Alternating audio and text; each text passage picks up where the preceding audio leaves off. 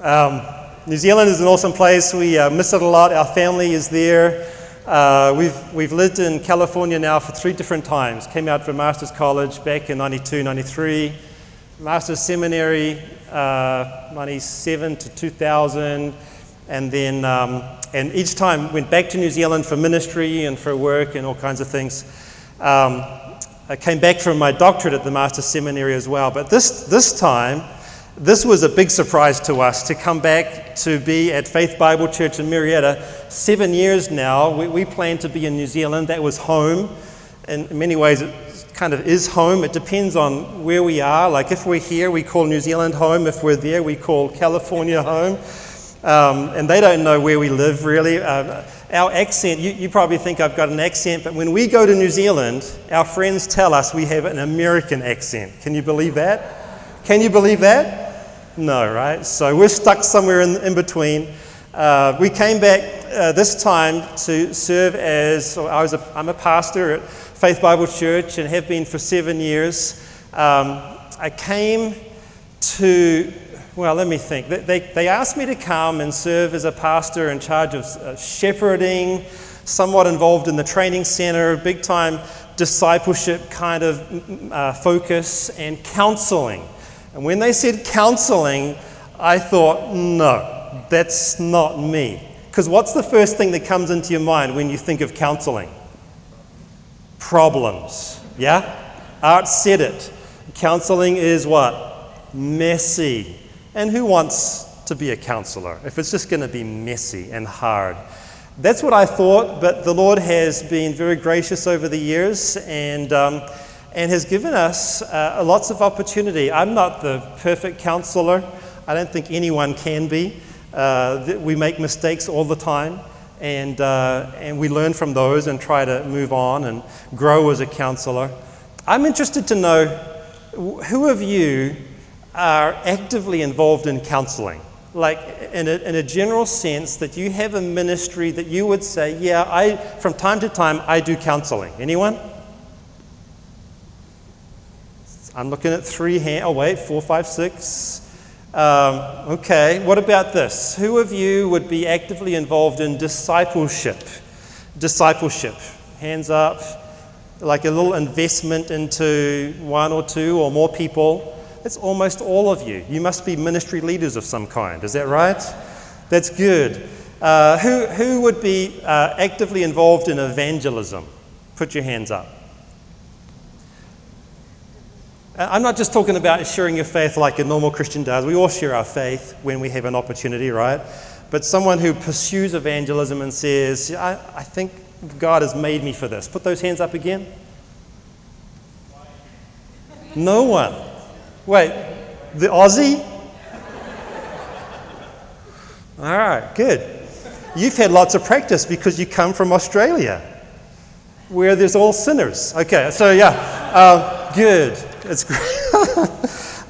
What about this?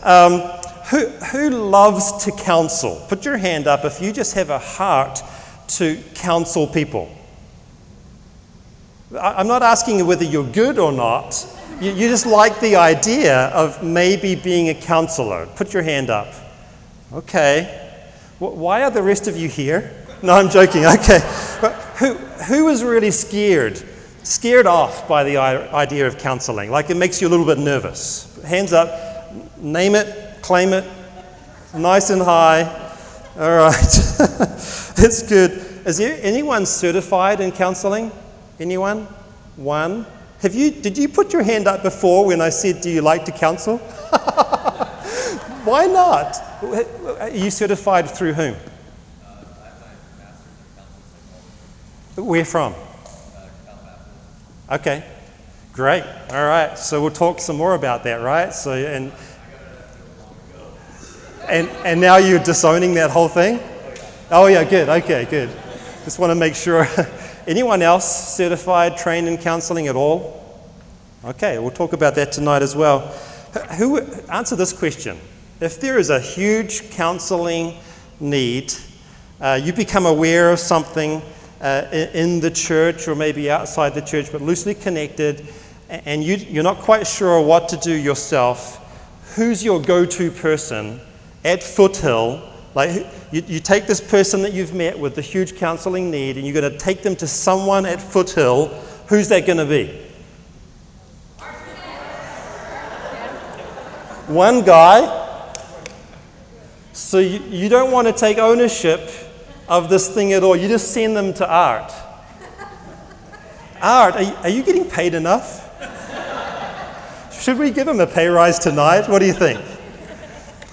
Art's taken on a whole world of ministry responsibility, agreed? A big time responsibility, and he didn't tell me to say this, but what we want to do is somehow encourage you all to be in the process of being trained up and being prepared to relieve him just a little bit, but expand the counseling ministry of this church. Now, I'm not saying everyone's going to become a full-time counselor. That's not the goal. But we all can improve in our counseling skill, amen? All of us. I'm imagining that's why you're here. You just want to grow a little bit, and whether that's in a formal counseling ministry or just in an informal sense, as you interact with people, we all can do better. I can do better, you can do better, and so that's why we're here. And so I'm excited about the evening. Let me get the juices flowing, okay? I want to ask this question, and I'm glad you're in tables, because this is make it easy for you to interact just around your table. So here's the question for you to discuss in your small groups. Here we go. A new couple walks into Foothill Bible Church on Sunday. By the way, I got to mention the announcement, don't I? Because coming to Foothill Bible Church as of today and to be inside is legal. Did you know that? You maybe saw the announcement come out that the lawyer who was representing Grace Community Church, John MacArthur, they had a hearing this morning, and the court ruled in favor of the church, and the decision it covers all of churches in California. So what that means is it's good news, and it might be challenged, but we'll trust the Lord.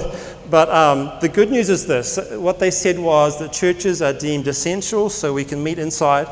And there's no maximum number caps anymore. Now, they say that we should wear masks and still social distance.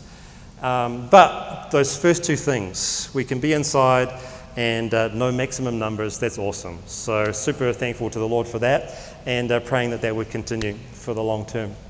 Okay, so anyway, we're back to the question. Here we go. A new couple walks into Foothill Bible Church on Sunday morning, and they sit next to you.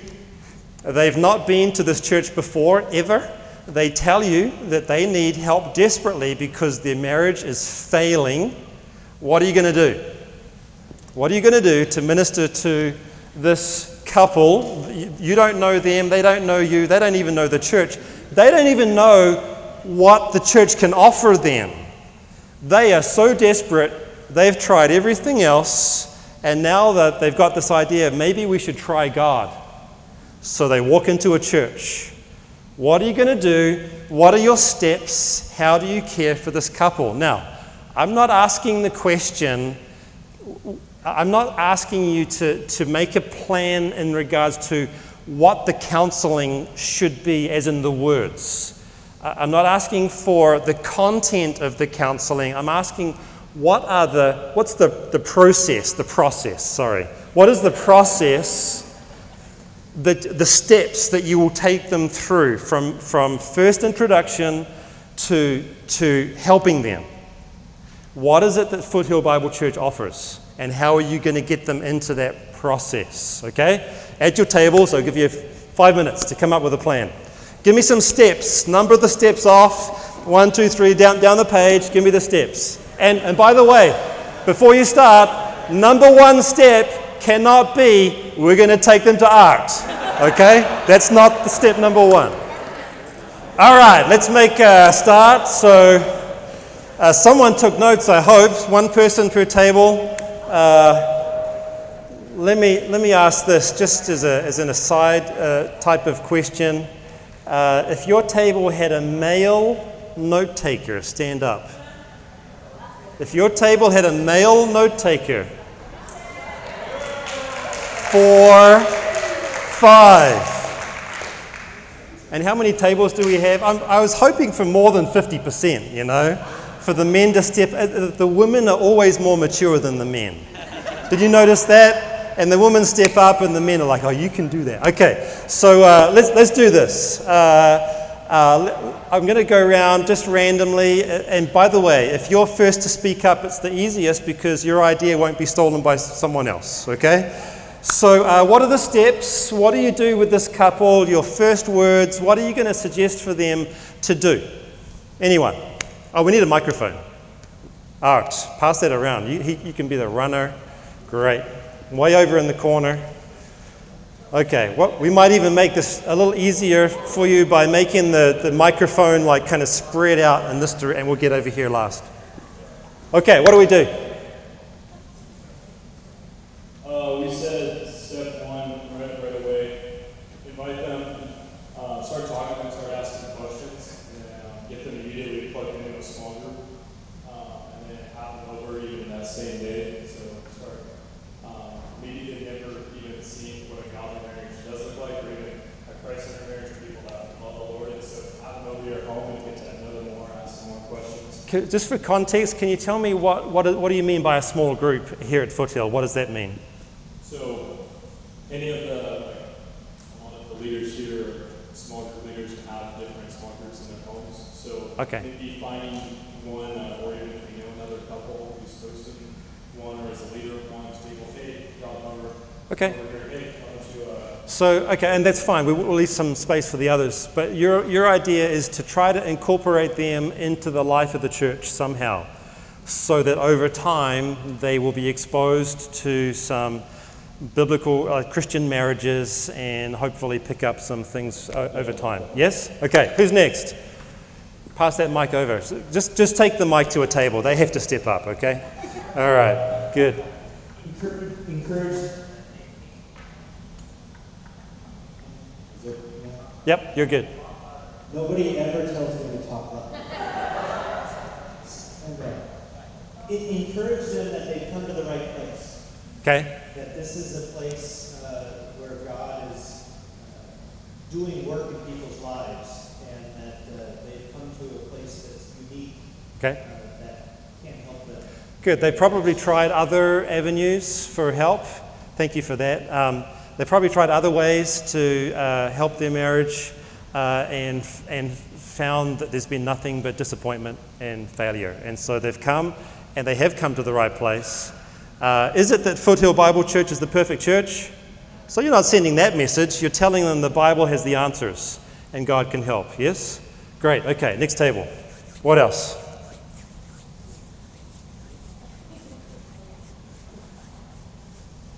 They said a lot of what we said, but just trying to, I think Daniel said drawing them out, but I said maybe find out where the exact points of tension are in their marriage, not to try to fix those immediately, but maybe try to get inroads with the gospel into those specific issues. Okay, so you're not thinking like on the spot in that moment, right? You're thinking over time you would ask those questions.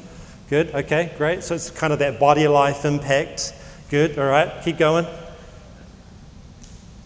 One question is, are they on the same page? So the husband and the wife. Right. Okay. So you can kind of like through those questions figure out, is it just the wife that's bringing the husband here? Yeah. Are they both like hungry?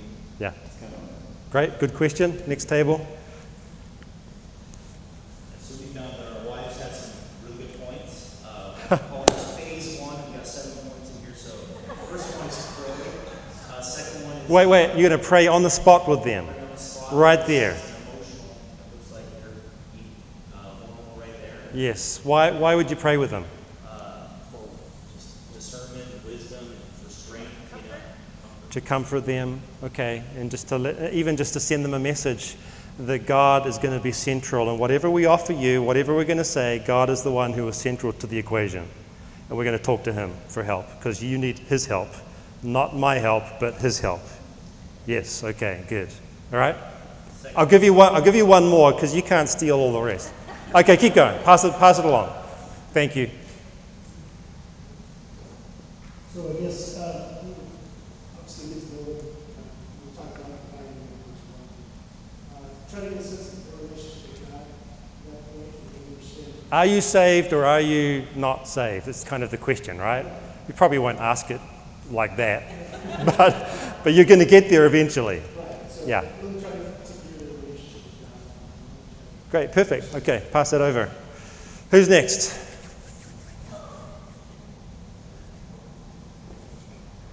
All right, good. I think the first thing that we've been taught is to instill hope. Okay, So instill hope. how are you going to do that? Letting know that they came to the right place, we want to help, we're here to help. Yeah. Praying with them. I think at a certain point you have to ask them about their salvation, see where they are in that. And Yeah. It's going to take you to a road of using the scripture right away to walk through things or Yeah. evangelize. Can you, hope is amazing. Can you tell them, okay, you say to this couple, you know what, you've come to the right place. We are absolutely going to transform your marriage. I guarantee that we've got all the answers. We are going to help you, and you are going to walk out of here like just totally blessed. Can you say that? I think Steve will want to answer that. Okay, Steve, give it to Steve.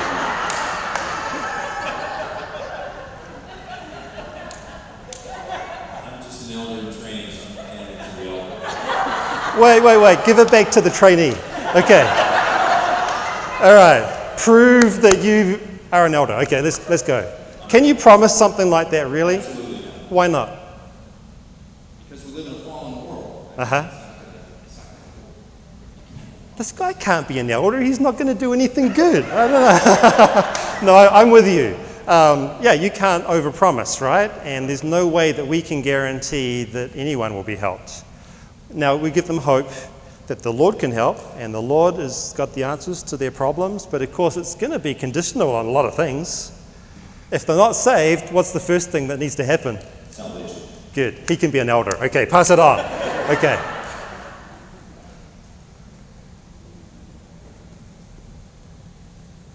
The Aussie. Okay, here we go. We're kind of tapped out here. But just along those lines, the question that we would ask is whether they think that this marriage situation is their biggest problem. Yes. Because Romans 5 says that enemies of God. And I think Oh. if you come to Christ for the wrong reason, Yeah. you're actually not coming to Christ at all. Okay. So you're going to tell them, you think you're in trouble, but I've got news for you. You've got bigger troubles than what your marriage is all about. Like, broadly speaking, we would invite them over and then we would. Then you tell them, you give them a meal first, and you soften them up, and you pretend, we're going to love you. And let me love you by saying, you are going to hell. No, I'm joking. Sorry, I'm interrupting the Aussie. Keep going. Yeah, it's a conversation, I'm just saying Right. who they think they are, who they think they are before God, Yeah. who they think that God is, because we know many people who want to come to Christ for the benefits, Sure. not for the true calling of the gospel. Okay. To know God, to find peace with God. All right, good. All right, let's give the Aussie a hand. Let's do that, okay? Weird accent, but everything else was okay. Okay. We would just affirm everything that's been said and also just make a commitment to this couple and the providence of God I set down next to you. Yeah. To make a commitment to love them and continue to pray for them. Yeah, good. All right, great. Next table. We focused primarily on the immediate responses that we would have. So really showing them that we care about them. Okay. Praying for them there, getting to them better, listening, inviting them over, and many of the other things that were said. Okay. Making that initial connection so that they feel comfortable coming back to a place. Your goal is to have them come back again, right? That they know that we really care about them. Sure, okay. So your appeal is, we're going to love on you, we're going to minister to you, we want to encourage you, please come back. Okay, last one.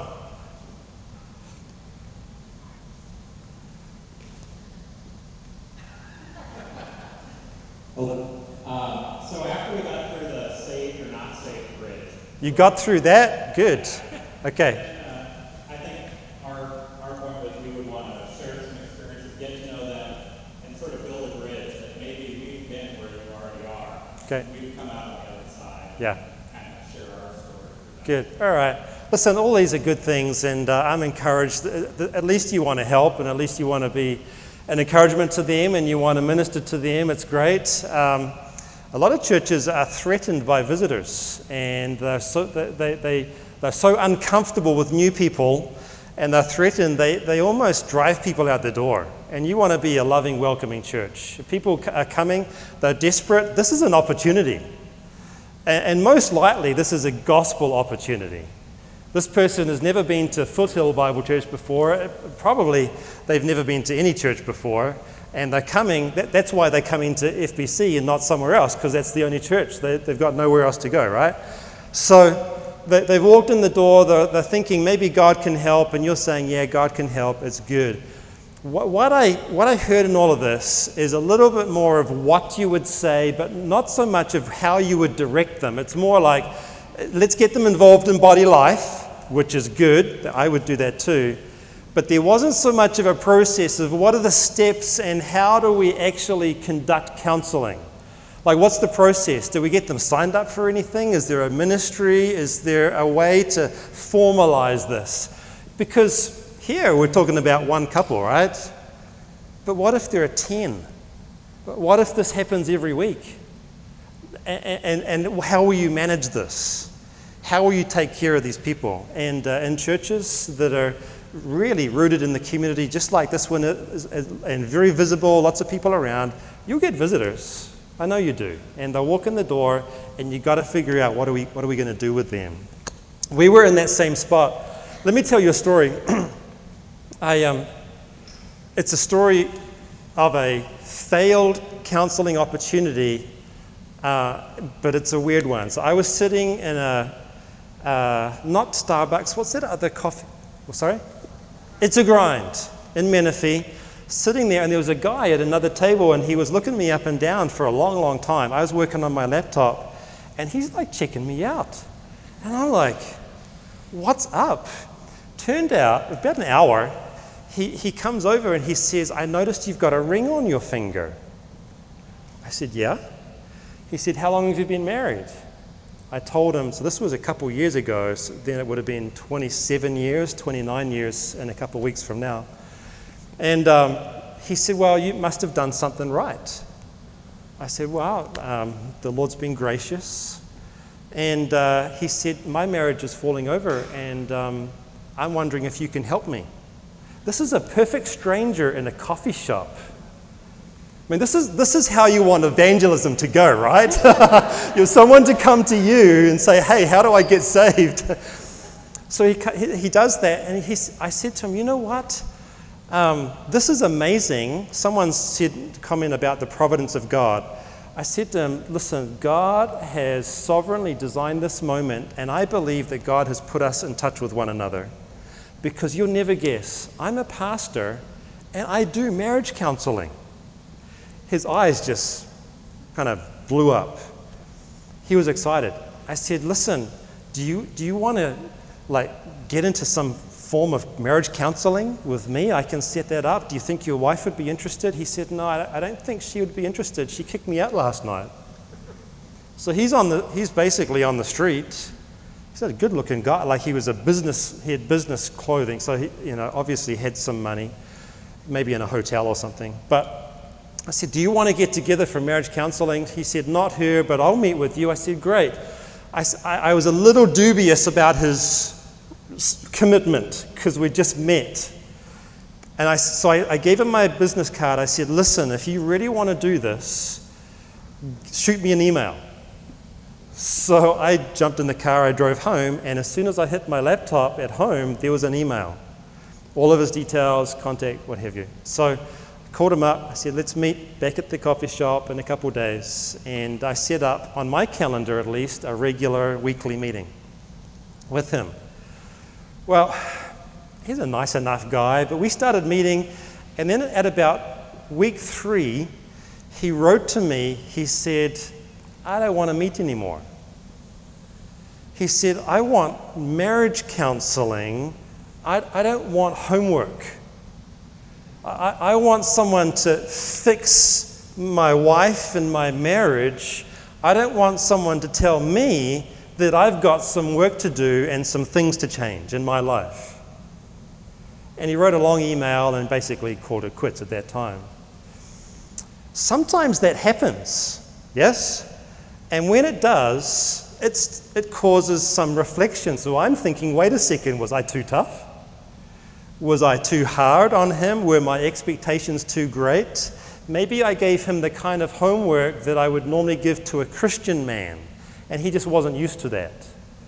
Maybe I was too quick to get to the issue of personal sin.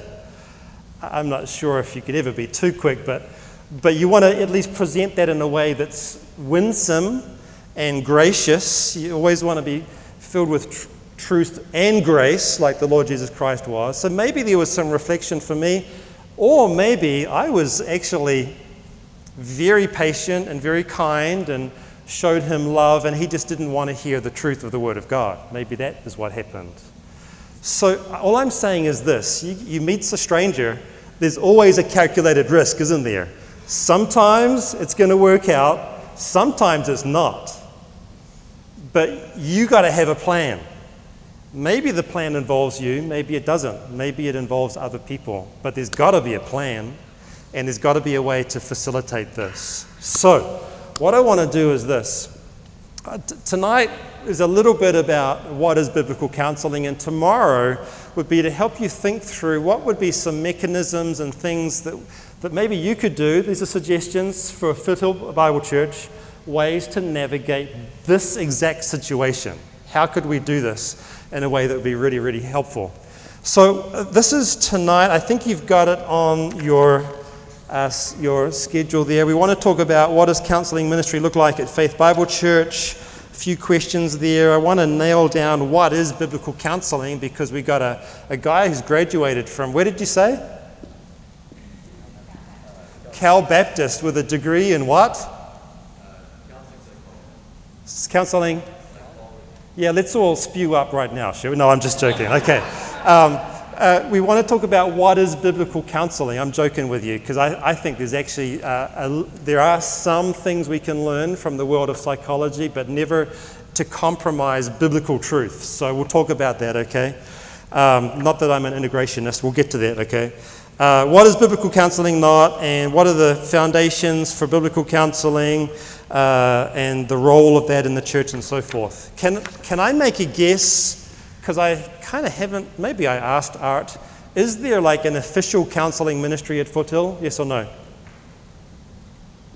No one wants to say. No? No. Okay, that should be fixed. Yeah? Because there are people who have needs. And it'll be something that you want to, you can't just start, you can't say tonight, let's do this and be in full motion. It's going to be a slow start getting this thing off the ground. Let me give you a little bit of history for me at Faith Bible Church. Faith Bible Church is a church plant. It started, Serena, how many? How many? 7 years. No, we were there. We got there 7 years ago. The church, 2003, thank you. You'd think I would understand her accent, but sometimes I don't. Okay, so 2003, the church was a church plant.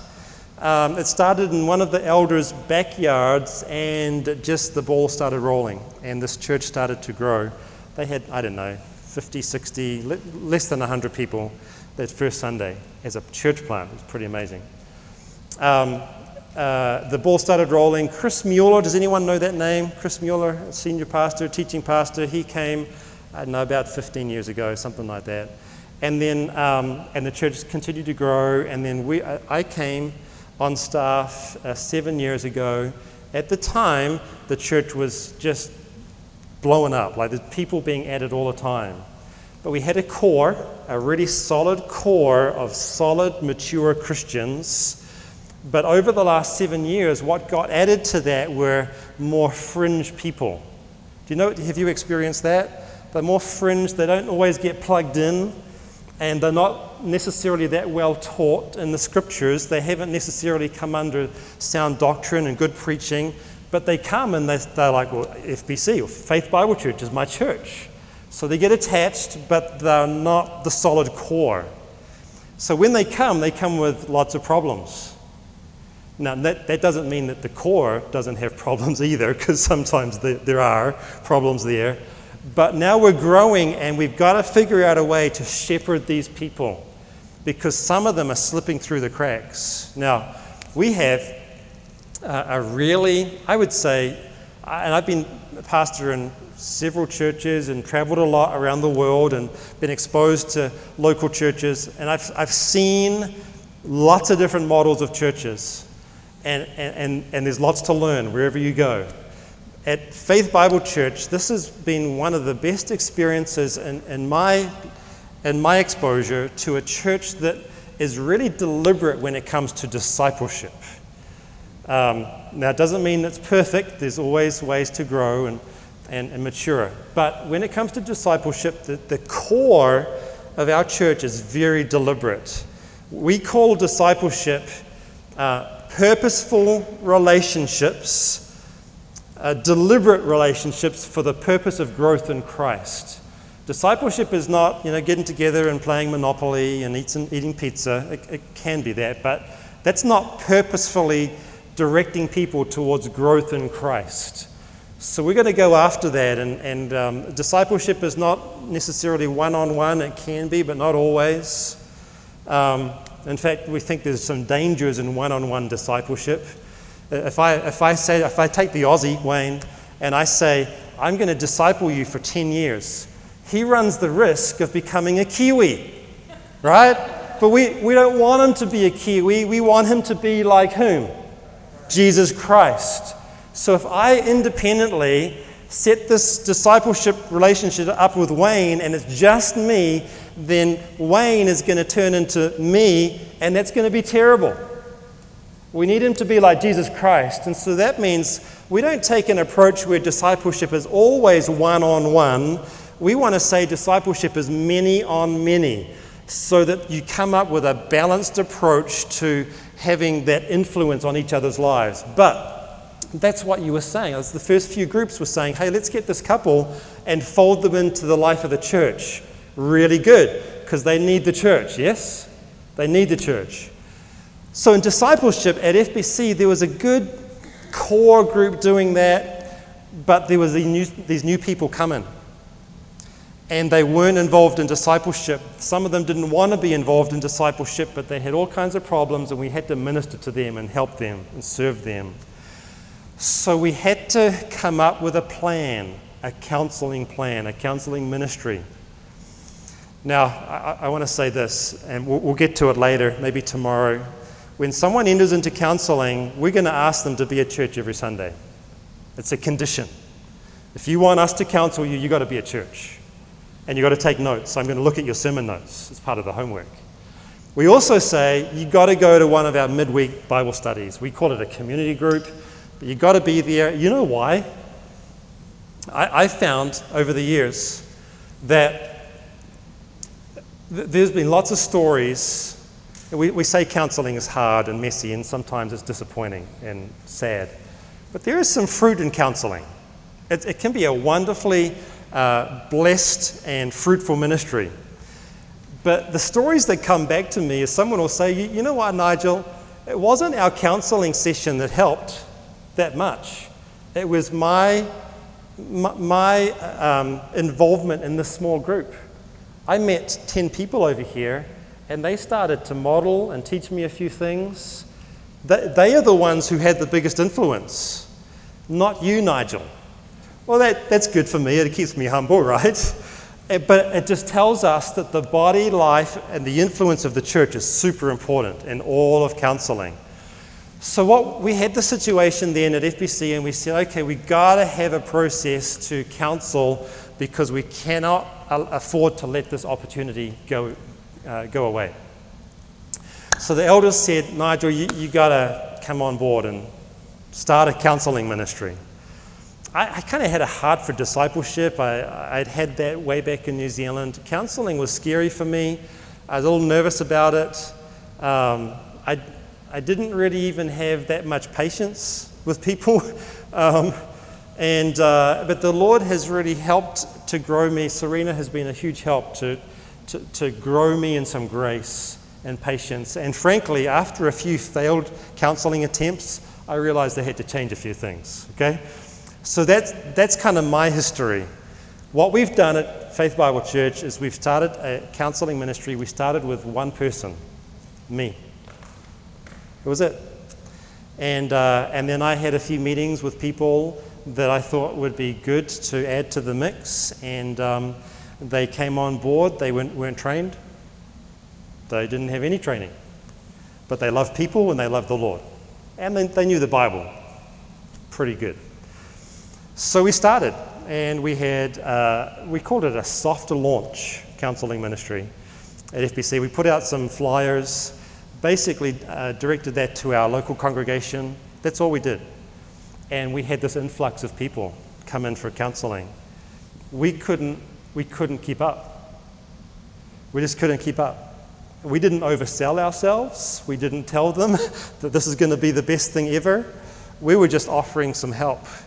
And they came. And so what we've learned over the years, though, is that we need to be really careful that we grow demand and supply at the same time. Does that make sense? Huge demand for counseling, not enough supply of counselors.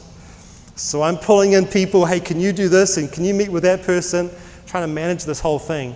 Then we started to realize, we're not trained for this. we can't do this. We're hitting some situations, we just don't know what to do. We don't know what to say.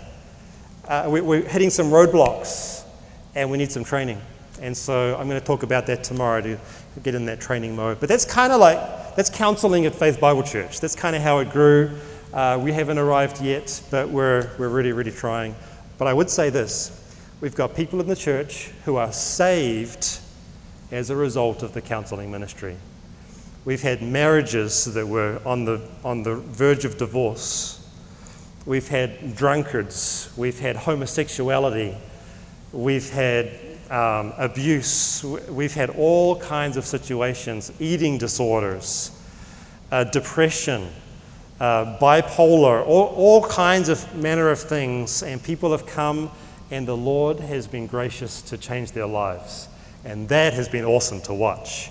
And the neat thing about counseling is you get to go along for the ride. It's almost like you kind of step back and you think, well, what did I do? Like the Lord did that, and the body of Christ had an impact, and I just get to observe and see this happening before my eyes, and it's such an encouragement.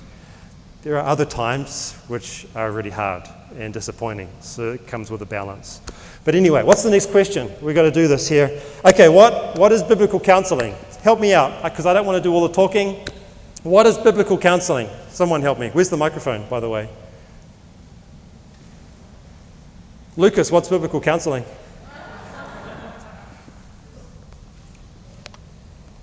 Yes, it's purposeful relationships with the Lord. He gets half marks. That is the definition of discipleship. Okay, discipleship. Discipleship, yeah. But you were listening. I'm impressed with that. Did you write that down? Yeah. There we go. Okay, what is biblical counseling? Anyone, please. Way over here. Let's run the microphone. Is that okay? Thank you. Right there. Okay. Biblical counseling. We need to define our terms, right? Because we need to be talking about the same thing tonight. Super important. Okay, thank you. What is your name? Linda. Linda.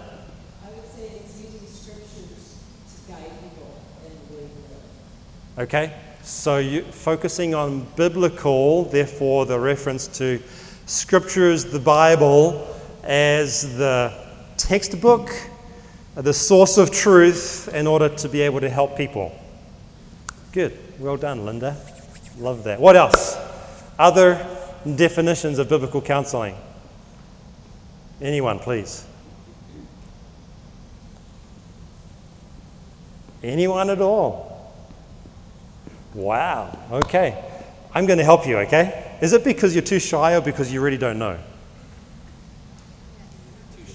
Too shy. Okay.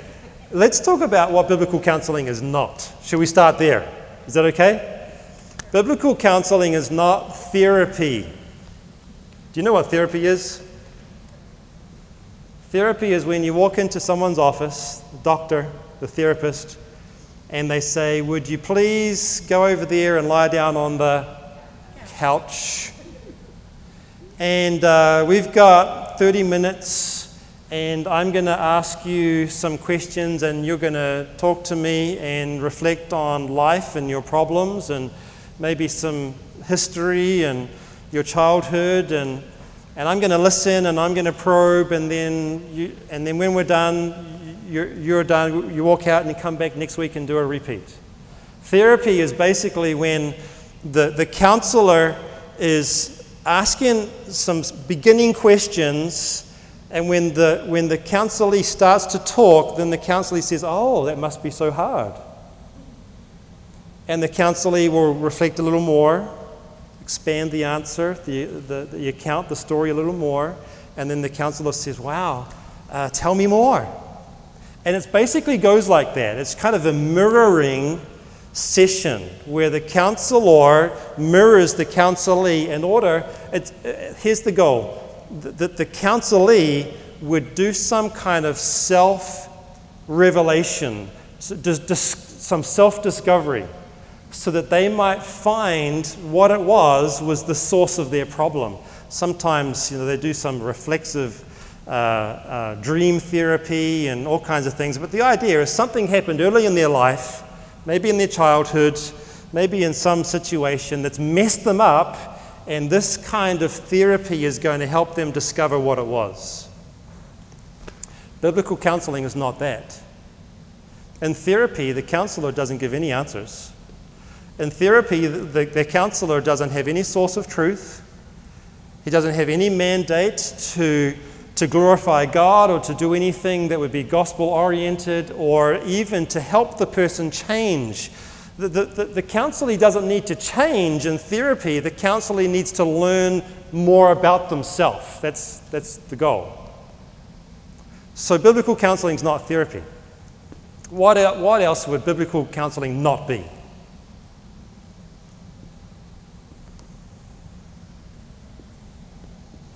Anyway, yes. Coaching. Define coaching.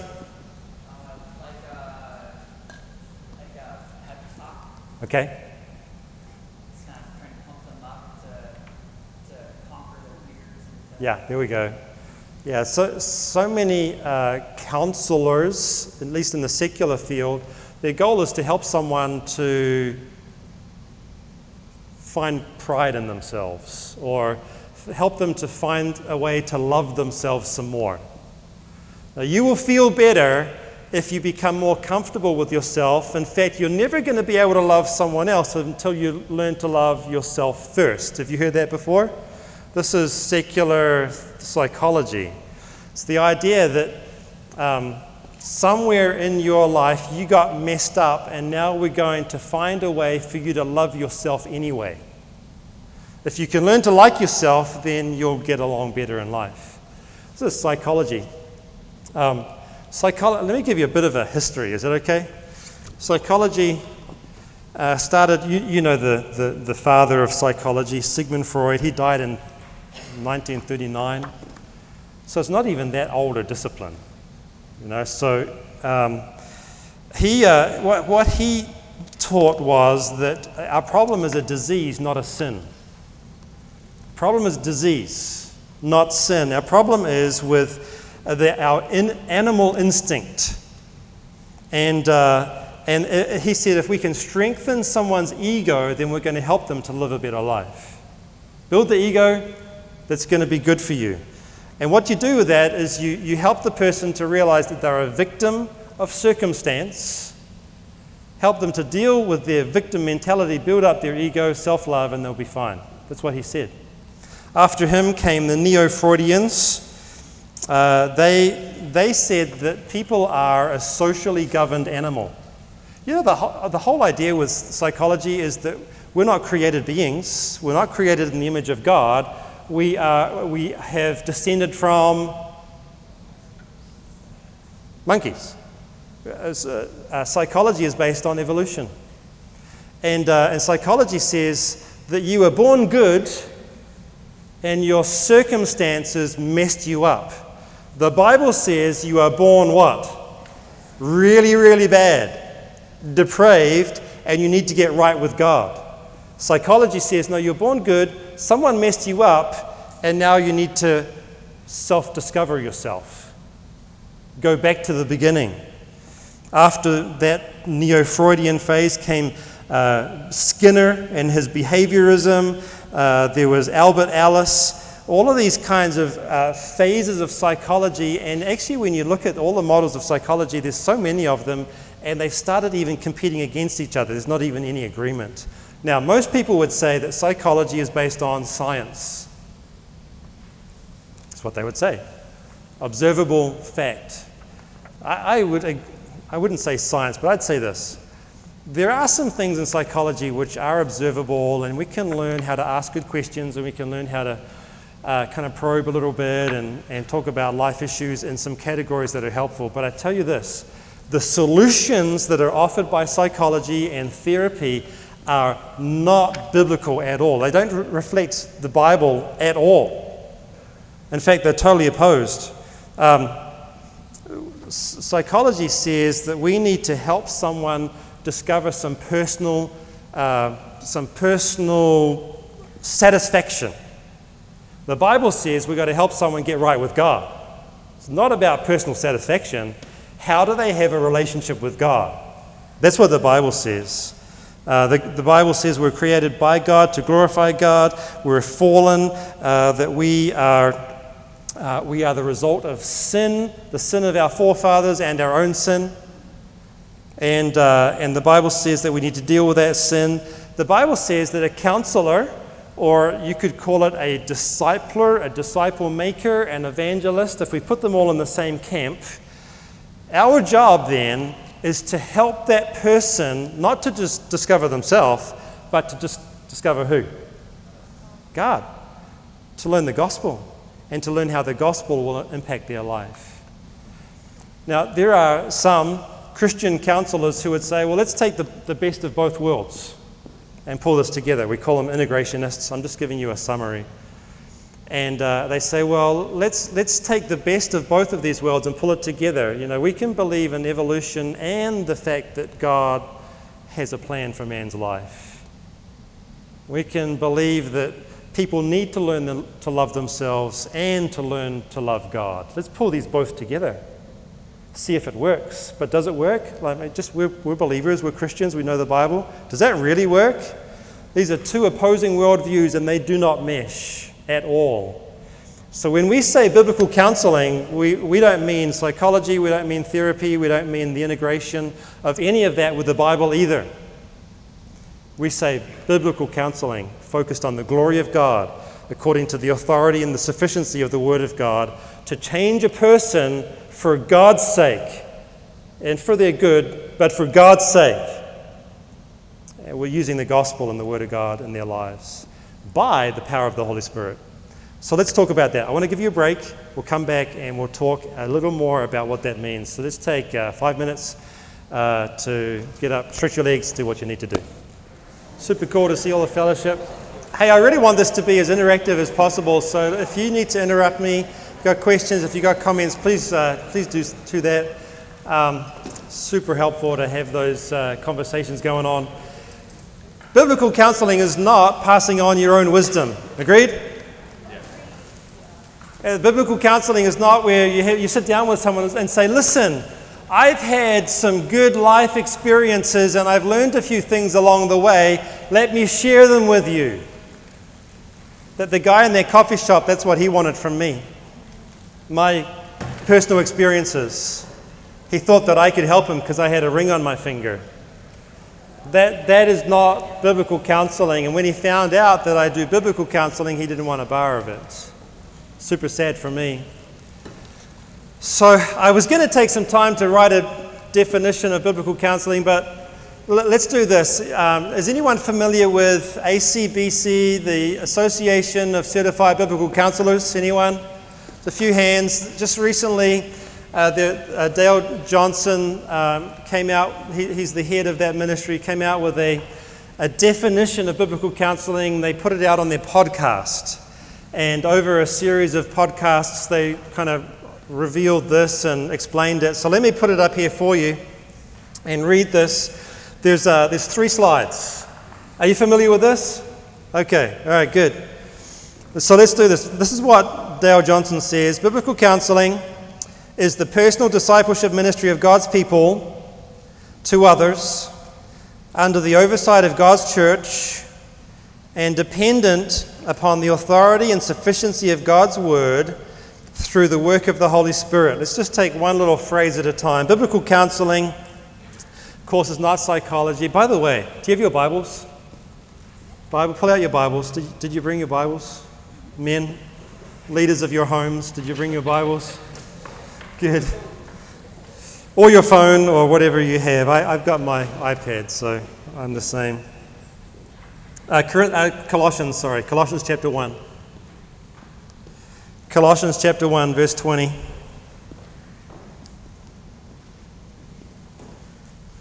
Wait, am I in the right place?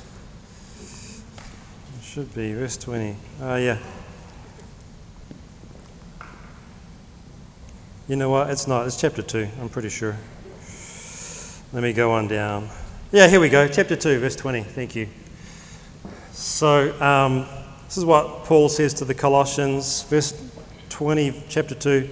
You've died with Christ to, get this, you've died with Christ to the elementary principles of the world. Think worldly solutions to human problems, okay? Think therapy, think psychology, think all of the fixes, the quick fixes that the world offers. You have died with Christ to the elementary principles of the world.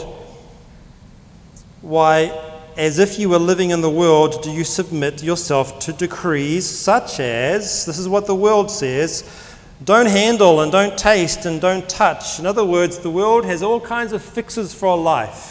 Band-aids to put on things. If you just don't do that, then you'll be fine. If you do this, you'll be good. Rules, band-aids, superficial fixes for life. That's what the world offers.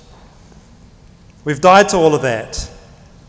These rules, verse 22, which all refer to things destined to perish with use, in accordance with the commandments and teachings of men. We've died to that stuff. There are matters, verse 23, which have, to be sure, the appearance of wisdom in self-made religion and self-abasement and severe treatment of the body, but they are of no value against fleshly indulgence. Listen, there is a better way than what the world offers. Biblical counseling is different than the world's fixes. And so that's where we start. And look at this. Biblical counseling, back on the screens, is the personal discipleship ministry. Counseling is discipleship. I don't really think that discipleship is necessarily counseling. Maybe there's some crossover. I would say this. Every Christian should be in the process of discipleship. Does that make sense? We all should be investing into someone, and someone should be investing into us. Purposeful relationships for the goal of growth in Christ. We all are involved in discipleship. Counseling comes to really deal with a very specific issue. When there's a problem, when there's something that someone has really tried but can't get past, they come for counseling for help on that specific thing. Discipleship is much more general, right? Let's just grow in Christ. Everyone does that. But counseling is for a specific time, on a specific issue, and you help someone grow, and then they get past the counseling. They are let loose to go back into the normal relationships of the church, the body life, discipleship, and so forth. So it's the personal discipleship ministry of God's people. Unbelievers can't do biblical counseling. You realize that, right? This is the ministry of God's people. Only the church can do it. And so it's a ministry of God's people to others under, this is really important, under the oversight of God's church. Someone comes to you, a man comes to one of you men and says, I've got a problem with pornography. It's been there for 20 years, and you start meeting with him. and you're going through the process of trying to help him with this issue, the sin issue in his life.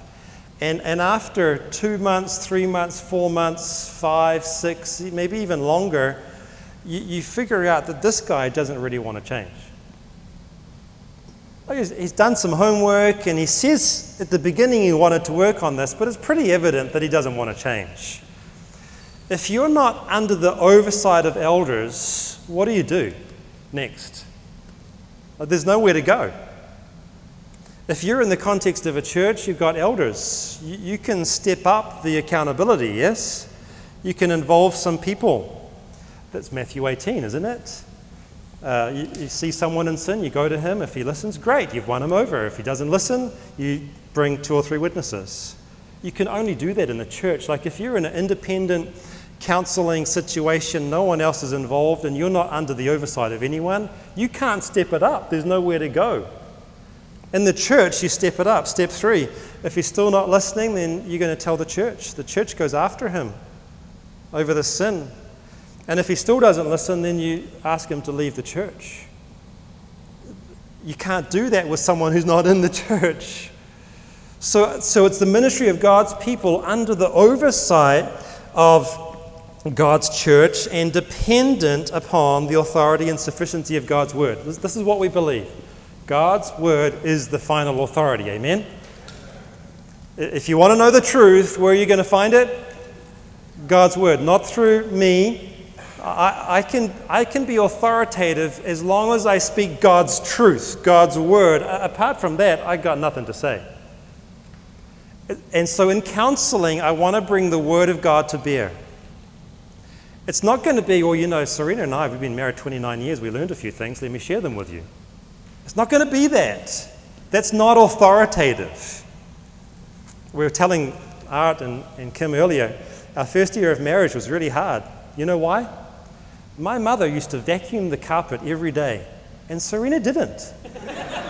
Like, what's up with that? And I could go into a counseling situation and say, you know what, lady, your problem is you don't vacuum the carpet every morning. That's what my mother did. If you would just do that, your marriage would be... I'm joking, right? The point is, my experience is not authoritative, and no lessons that I've learned in life or in marriage are going to help, except for when they are based on God's word and being fleshed out in life. Maybe then we can talk in realistic ways about how the word of God applies in our lives. Secondly, the word of God is sufficient. You don't need to go anywhere else. The word of God tells us everything we need to know through the knowledge of the one who bought us, yes? And so 1 Peter 1 is super important when it comes to that. We know the word of God has given us everything we need to know for life and godliness through the true knowledge of him, that's God who called us. You don't need other textbooks, you don't need other books, just go to the Bible. I remember, do you know the name Steve Lawson? Anyone? Steve Lawson, preacher, Shepherd's Conference, maybe heard, okay. He preached at the Shepherd's Conference several years ago out of Hebrews. The passage is, the word of God is sharper than any two-edged sword, cuts deep, separates the bone and the marrow. And he said this, he's talking about the power of the Bible, okay? He says to all these pastors, he says, put away your butter knives and plastic utensils. Put them away. Stop using other resources to try to help God's people. Pick up the sword like it's sharp and it's powerful and it's active, it's living, right? And it cuts deep. So pick up the sword. In counseling, you got to know the Word of God. You got to know the Bible. You got to know how to wield the sword and bring it to bear on the life of that person in that situation. Super, super important. The authority and sufficiency of God's word through the work of the Holy Spirit. Do you and I change that person? No. Who does? God, through the Holy Spirit. Super important. Would you, here's a question. Would you counsel an unbeliever? Who says yes? Who says no? Let me ask it again. There's some of you like a non-committal. for some reason. Who says, yes, I would counsel an unbeliever? Hands up, nice and high. And those who would say, no, they've got to be a Christian and then I'll counsel them. You're not sure, right?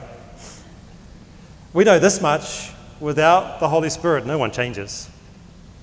No one changes. You can put Band-Aids on, you can give people a few pointers to improve life a little bit, but I'm really not in the business of helping people temporarily. I want people to have a good life, and I've got a sister who's an unbeliever. I'd like for her to have a happy life. I'd like for her to get saved. I don't want her to have a miserable life either, unless the Lord, like the prodigal son, uses that to bring her to salvation. But here's the point. I know that she will never have a God-glorifying, satisfying, joyful life with peace and with harmony in her relationship towards the Lord without becoming a Christian. She just needs to become a Christian, right? Am I going to counsel her? Yeah, but what's the purpose of my counseling? So that she gets saved. I want to bring the Word of God to bear on her life or any unbeliever's life so that they see that their biggest problem, someone said here before, I forget who it was the Aussie. He said, your biggest problem is not your marriage problems, you've got a bigger problem with an eternal, holy God who's going to judge you forever in hell if you don't have a right relationship with Him. That's the biggest problem. So I will sit down, and after I've got a rapport with a new couple, it maybe takes, sometimes it's quick, sometimes it's weeks, sometimes it's even longer, of meeting.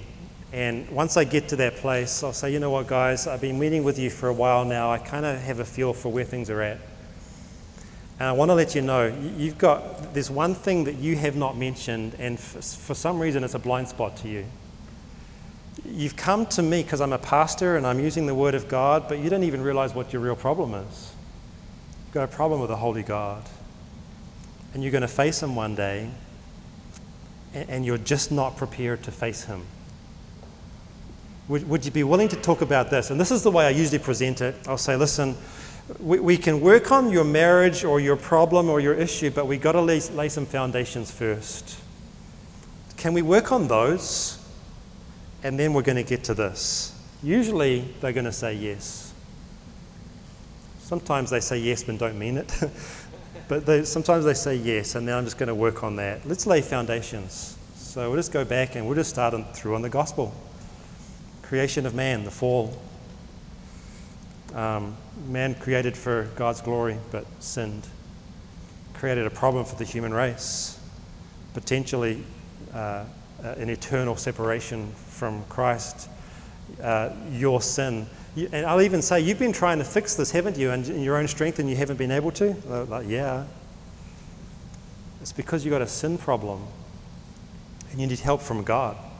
And I'll add to that, I'll just start building the gospel. I'll give them memory verses about the gospel.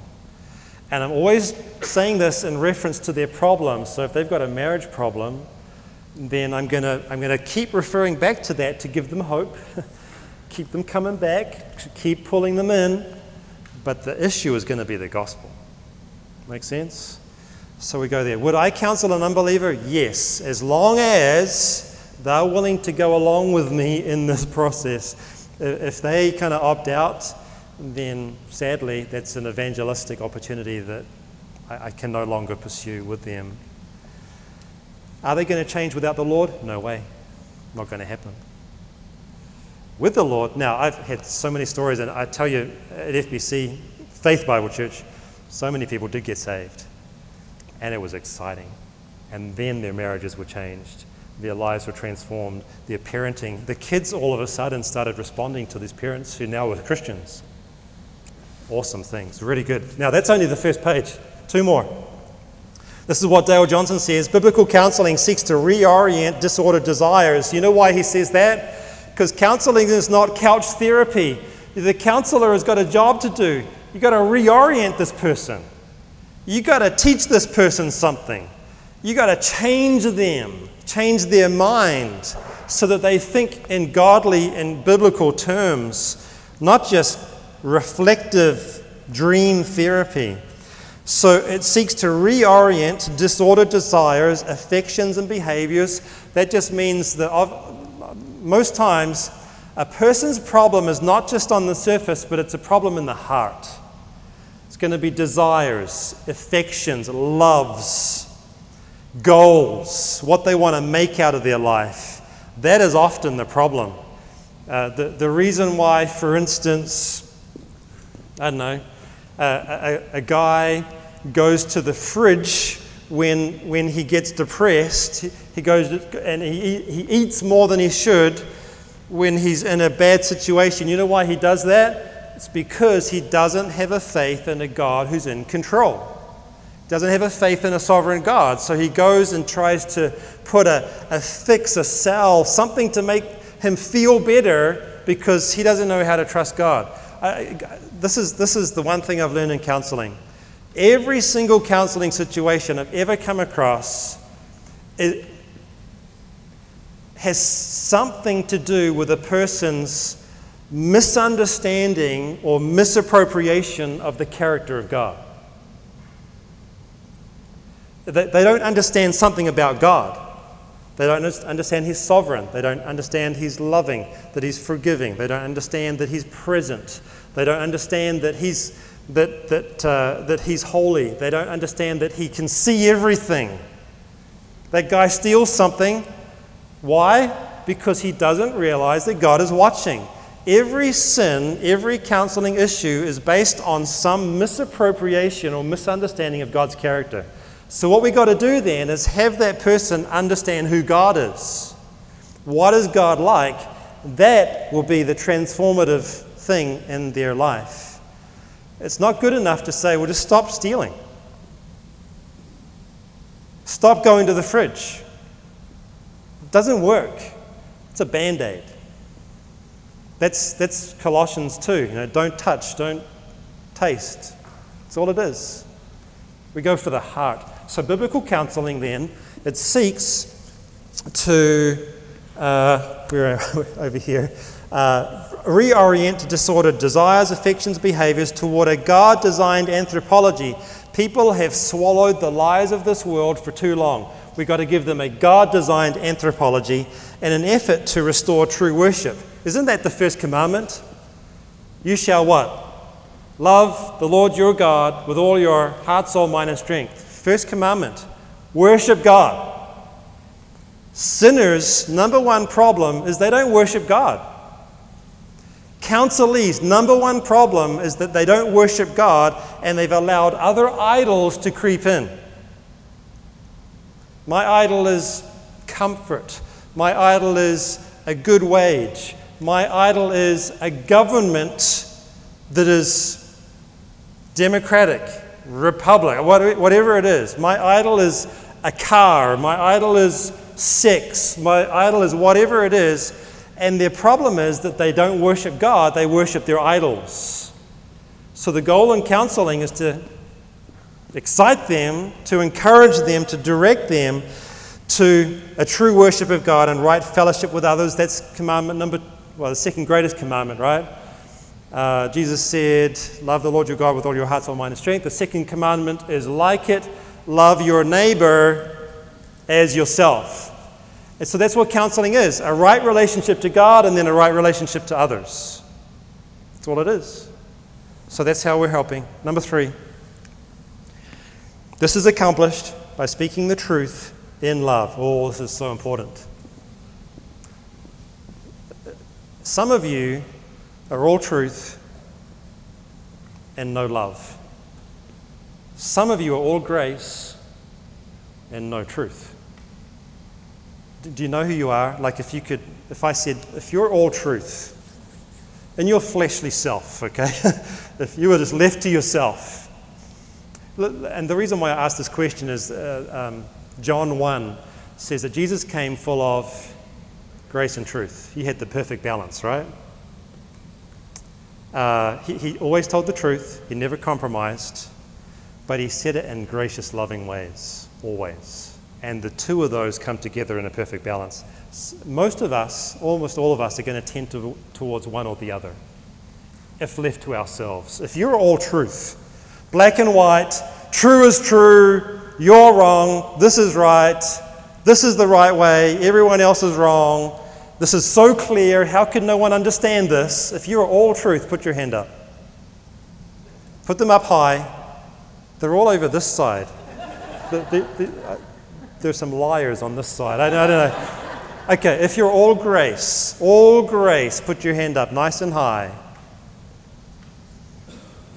Some of you think you're perfectly balanced in between. I don't understand that. None of us are. Serena, what are you? Did you put your hand up? You're not involved in this whole exercise?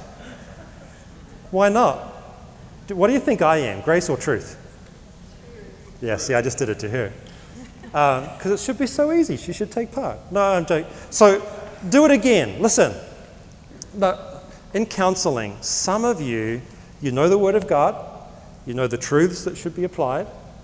You know exactly the answer to their problem. You know where to find it. And you deliver it with gumption. I mean, you give it to them. This is so clear. This is so easy. This is what the Bible says. Just do this. No love, no patience. And the person that you're giving it to feels stomped on, crushed. This is too heavy a burden. Your expectations are way too high. I can't do this. Who's been in that situation, by the way? Delivered a message that's just too harsh. Art's told me before he gets angry sometimes because he's all truth, but he's learning to be gracious. Agreed? Yeah. Who's been in the situation where you're all grace and your temptation is to compromise the truth in order to maintain a relationship? I just want to be a friend to this person, and so if they say something wrong, and then another thing wrong, and another thing wrong, and over weeks and months of them saying stuff that's wrong, and you still haven't addressed any of it because you want to be a friend. Who's been in that camp? All right, a compromiser. Somehow as a counselor, you've got to get the perfect mix. And some of you are going to be swinging the pendulum from truth to grace to bring it over a bit. Some of you from grace to truth to bring it over. But the point is, in counseling, you've got to get this. Speaking the truth in love and applying Scripture, not your thoughts, not your suggestions, but Scripture to the need of the moment by comforting the suffering, calling sinners to repentance, thus working to make them mature. I love that word, working. It reminds me of a passage in Colossians chapter 1. I've got that here. Instead of looking it up on my laptop. Colossians 1:29, working. This is what Paul said. He said, "For this purpose I also labor, striving according to his power, which works mightily within me." This is Paul's commitment to work hard. Some of you don't like counseling because it's too much hard work. You've got to invest too much time. It's going to take too much out of me. I can't do it. I don't want to do it. Paul says, no, he strived.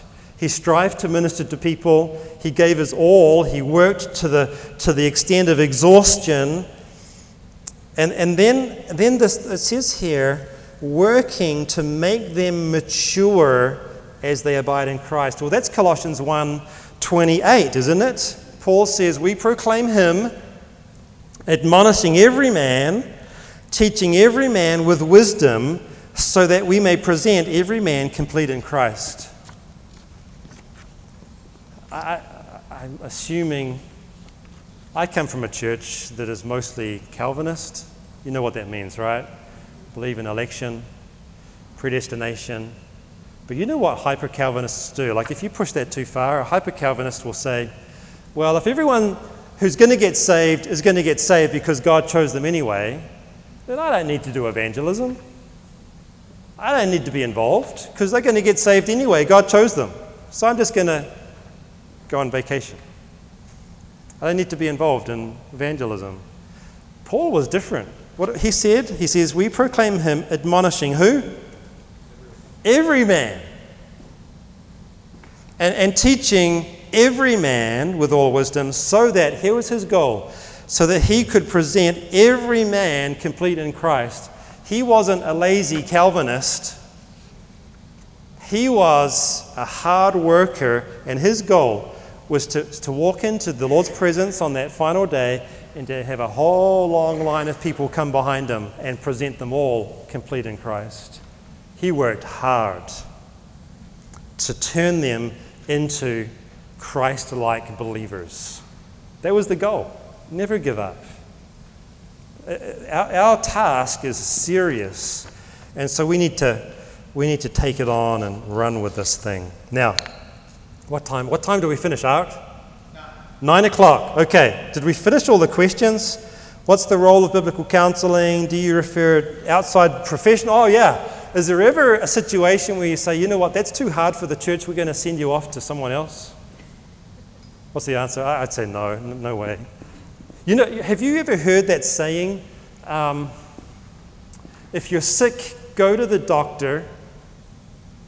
If you're, how does it go? If you're sick, go to the doctor. If you need to know God, see a pastor. If you're depressed, see a psychologist. And you know what that's based on? I don't know if you've ever thought through there's a whole argument in Scripture, like is the human being made into two parts or three parts? The dichotomist view and the trichotomist view. Have you heard of this whole thing? The dichotomist view says that man is a material part, the body, and an immaterial part, the soul that was breathed into man when Adam was created and then will live forever. Two parts. The trichotomist view says there's a body, a soul, and a spirit. And that a body, which is the physical part, has a soul attached to it. It's the mind, the thoughts. And then there's the spirit, the immaterial part, which is the part that God breathed into Adam, which lives forever. And that the spirit and the soul are two different things. This is where this whole argument comes from. If you're sick, see the doctor. That's the physical part, right? If you want to know God, see a pastor. That's the spirit part over here. And then you have the soul, which is detached from the spirit, they say. You can deal with the mind, the thoughts, without dealing with the soul. To which I say, no way. You can't separate those. They will never be separated. And by the way, when we die, our body goes into the ground. It's the immaterial part that's always going to be alive, and the spirit always has a mind. The spirit always has thoughts. They go together. They're attached. They will never be separated. So to think that you can deal with one and not the other at the same time is crazy.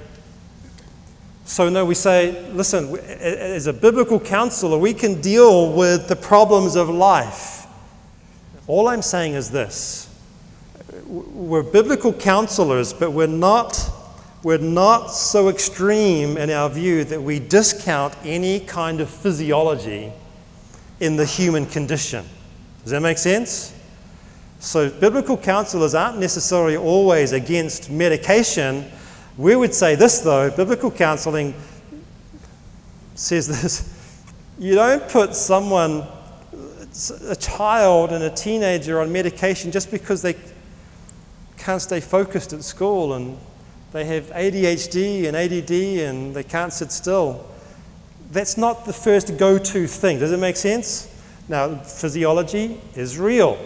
Not discounting that. I'm just saying, in the secular world, they've got no other option but to use medication.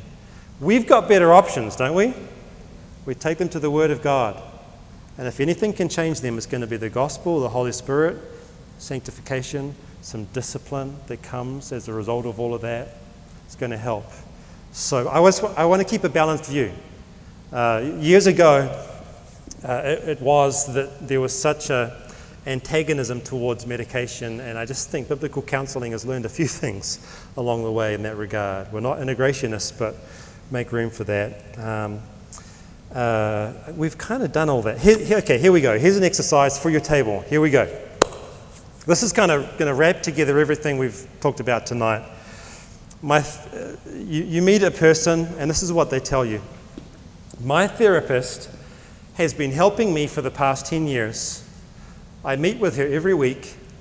She's such a good listener. She never tells me what to do, and I love it. And this person tells you this. What are you going to say in your groups? Figure out your response, okay? By the way, some of you are truthful, some of you are gracious. You got to get the balance, okay? So not just what are you saying, but how are you going to say it? I'll give you a couple of minutes. All right, that's enough time. Okay, you good to go? We're on this table over here. So how are you going to help this person? What are you going to say? So I think what we would do is... Oh, in the corner, there's a microphone. Sorry. Ooh, good. No, you're up. We need more time. No, 10 years is long enough. You know, that would be something that we point out to, you know, that it's been 10 years and how far we've got along in what you're dealing with. You know, my knowledge of the listener too, you know. He doesn't run away when I have something to say. And then she never tells me what to do, you know, and you know, I'm not even speaking for myself, but biblical counseling is definitely more confrontational, and we need to approach it that way. And like you said, in love, you know, with knowing that we have to do stuff. Yeah. Our authority isn't in what I believe. My authority is in the Word of God, which is sufficient. All right, okay, good. Pass it over to Art here, because he's got the answer. Okay, so here's what I want you to do. I want you to put yourself in the situation with this person. Like, what is your words to this person? Not just like third party to us, but to them. Got it, no problem. Okay.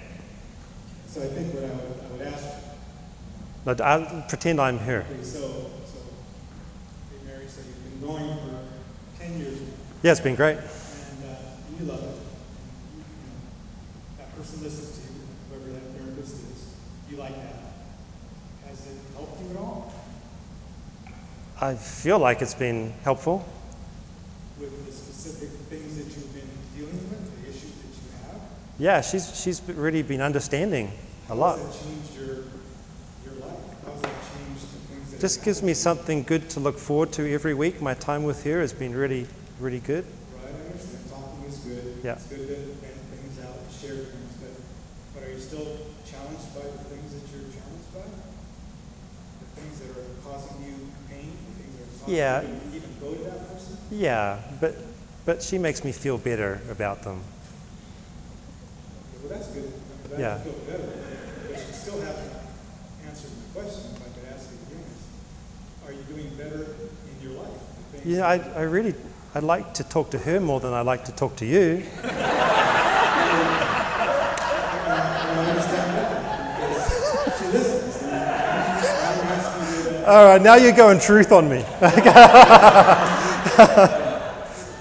And by the way, so we haven't really even talked about where you stand with the Lord. Do you have Okay. a relationship with God, or do you not have a relationship with God? I haven't really thought about it, I guess. So you don't have a relationship. Well- Would you be open to talking about God, talking about the Bible? Yeah, I love listening to people who are good. I love talking to people who are good listeners. Well, I listen, but I also want to share some things with you. Are you open to? Sure. Okay, you're going to take me to the gospel. Thank you. Pass one more turn. Okay, this table right over here. Okay, who's up? Okay.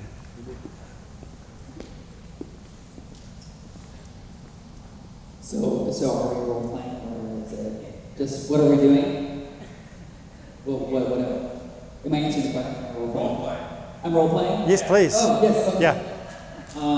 So Sally, you mentioned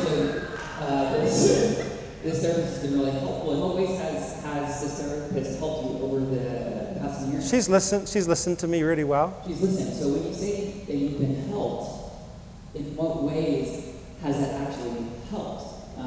shape your life from week to week. Yeah, I told your friend just before, like she really is like an I like going to talk to her because she encourages me. Do you have any desire to change?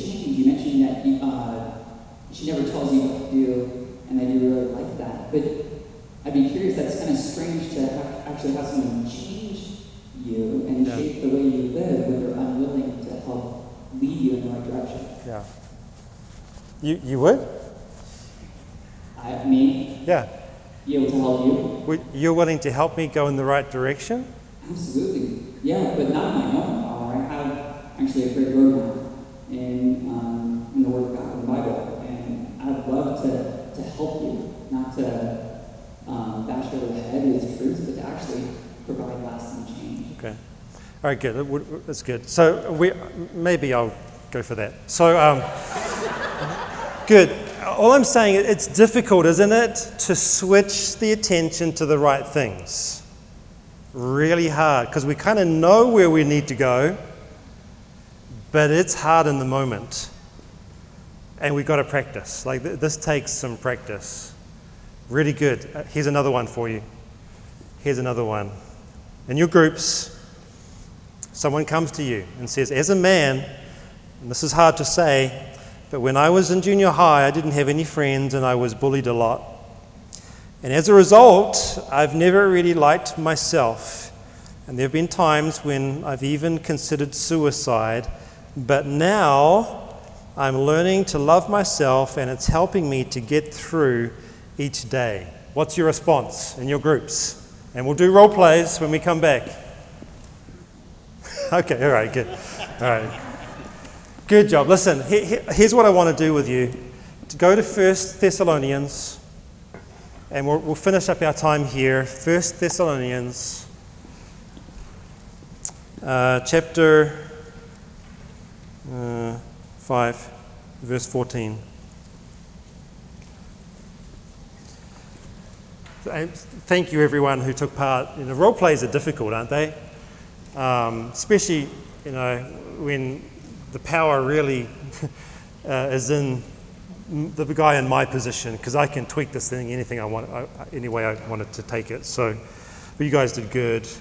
Here's the thing: in all discipleship, relationships, counseling, we tend to bring our approach and put that on the table, regardless of who we're ministering to.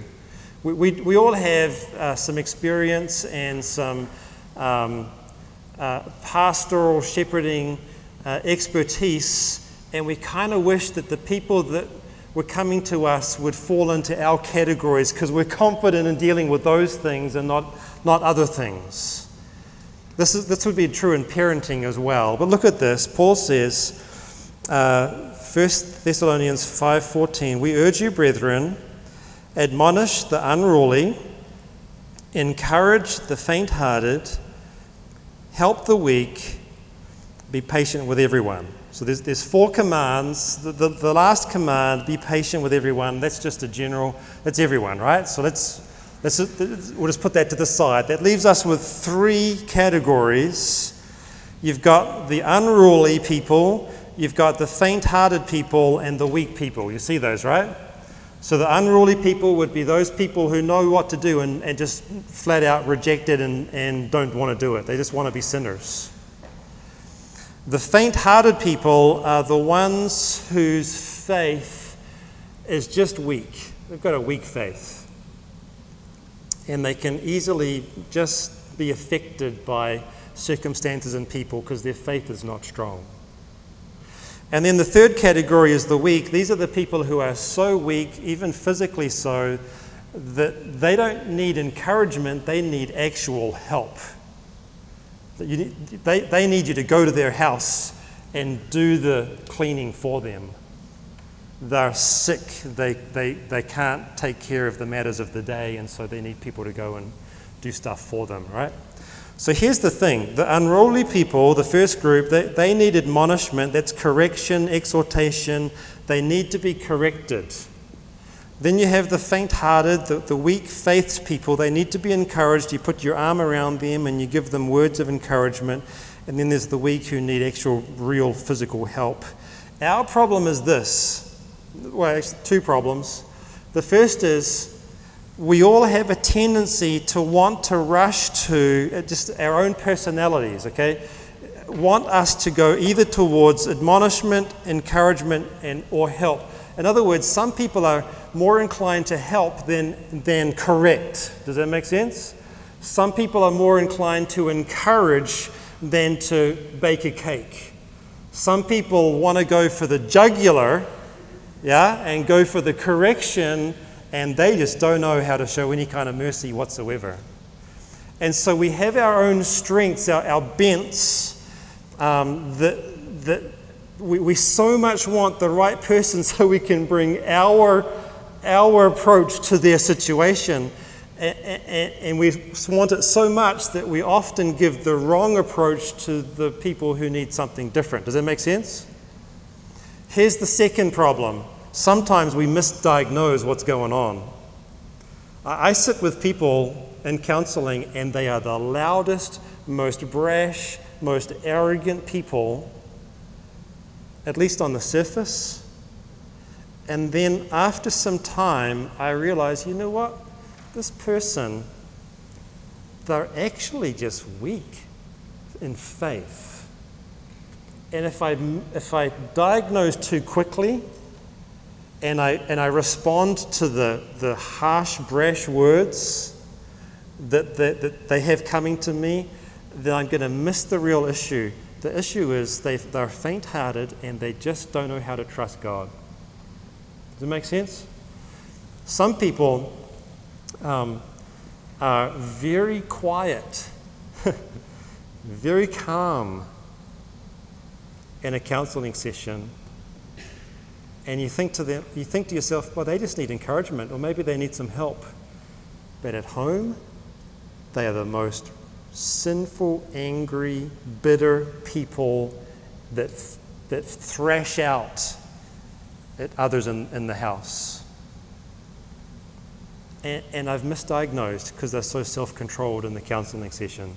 So all I'm saying is this: you got to take some time to get to know the person. Now tonight in the role plays, it's real hard. You don't know what you're dealing with. But over time, what you want to do is to somehow develop a rapport so that you can actually get to the core problem. What's really going on? The person who says, I'm learning to love myself, you probably, if you dig long enough and you were really trying and it was good, you probably find out that this person has got some deep-seated sin, secret sin that no one knows about, and he's feeling guilty and he's embarrassed and he doesn't want to tell anyone. And that's what you're trying to uncover, but it's going to be super hard because for all this time he's been learning how to love himself and suppress those things. Paul tells us in Romans, suppress the truth and unrighteousness. That's what unbelievers do, right? So all I'm saying is this: it's going to take some time. Our time is gone. We need to pack up. Tomorrow we come back and we're going to talk about what it would take to get kind of the beginnings of a counseling mindset, a discipleship mindset in the life of the church. I know that you're all ministry leaders, elders, pastors, so you have some influence and you've got the ability to bring about, maybe not church-wide, but at least for yourself, this mindset that says, I'm going to be looking out for counseling and discipleship needs, and I'm going to be more purposeful to approach those in a way that would be helpful and fruitful. Instead of sending them to art, I'm going to either do it myself or get them in touch with someone. But what is the mechanisms to do that? That's what we'll talk about tomorrow. Is that okay?